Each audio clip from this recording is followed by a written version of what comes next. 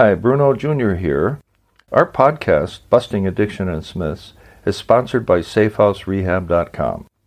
SafeHouse believes that traditional treatments fall short of the needs of clients who face the modern problems of addiction. Modern problems need modern solutions.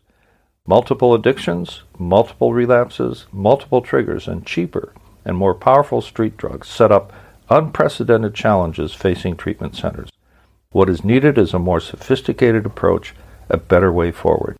There are 3 reasons to choose our progressive modern treatment program. 1, a more sophisticated intake process. 2, technology proven to enhance recovery. And 3, the most robust aftercare program in our sector. To learn more, visit us at SafeHouseRehab.com.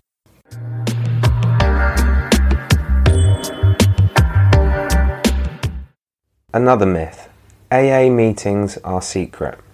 There are 2 types of AA meetings. One is a closed meeting, which is private, not secret. The difference between privacy and secrecy is that when you keep a secret, it's something that you're ashamed of, that you don't want other people to know. That's not the case. You're not ashamed of this, but you don't want everybody to know that you're in an AA meeting, so it's called privacy. Back in the day, there was a lot more stigma associated with being an alcoholic or an addict, and to some extent it's still true. So we respect the right of an alcoholic to feel safe in an AA meeting, that no one will disclose either the fact that that person was at the meeting or what he or she said. On the other hand, there are open meetings where the public is invited to hear speakers talk about their experience, strength, and hope, and often there's also an Al-Anon person there to share the Al-Anon side of the story, which is a story told by the friends and family of the alcoholic or the addict.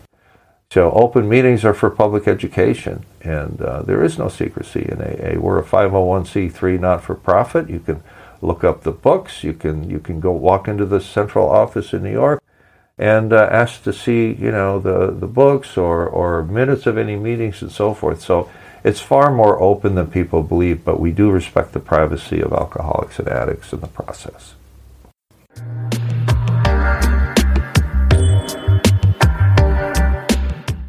Our podcast is sponsored by SafeHouseRehab.com, a modern approach to recovery.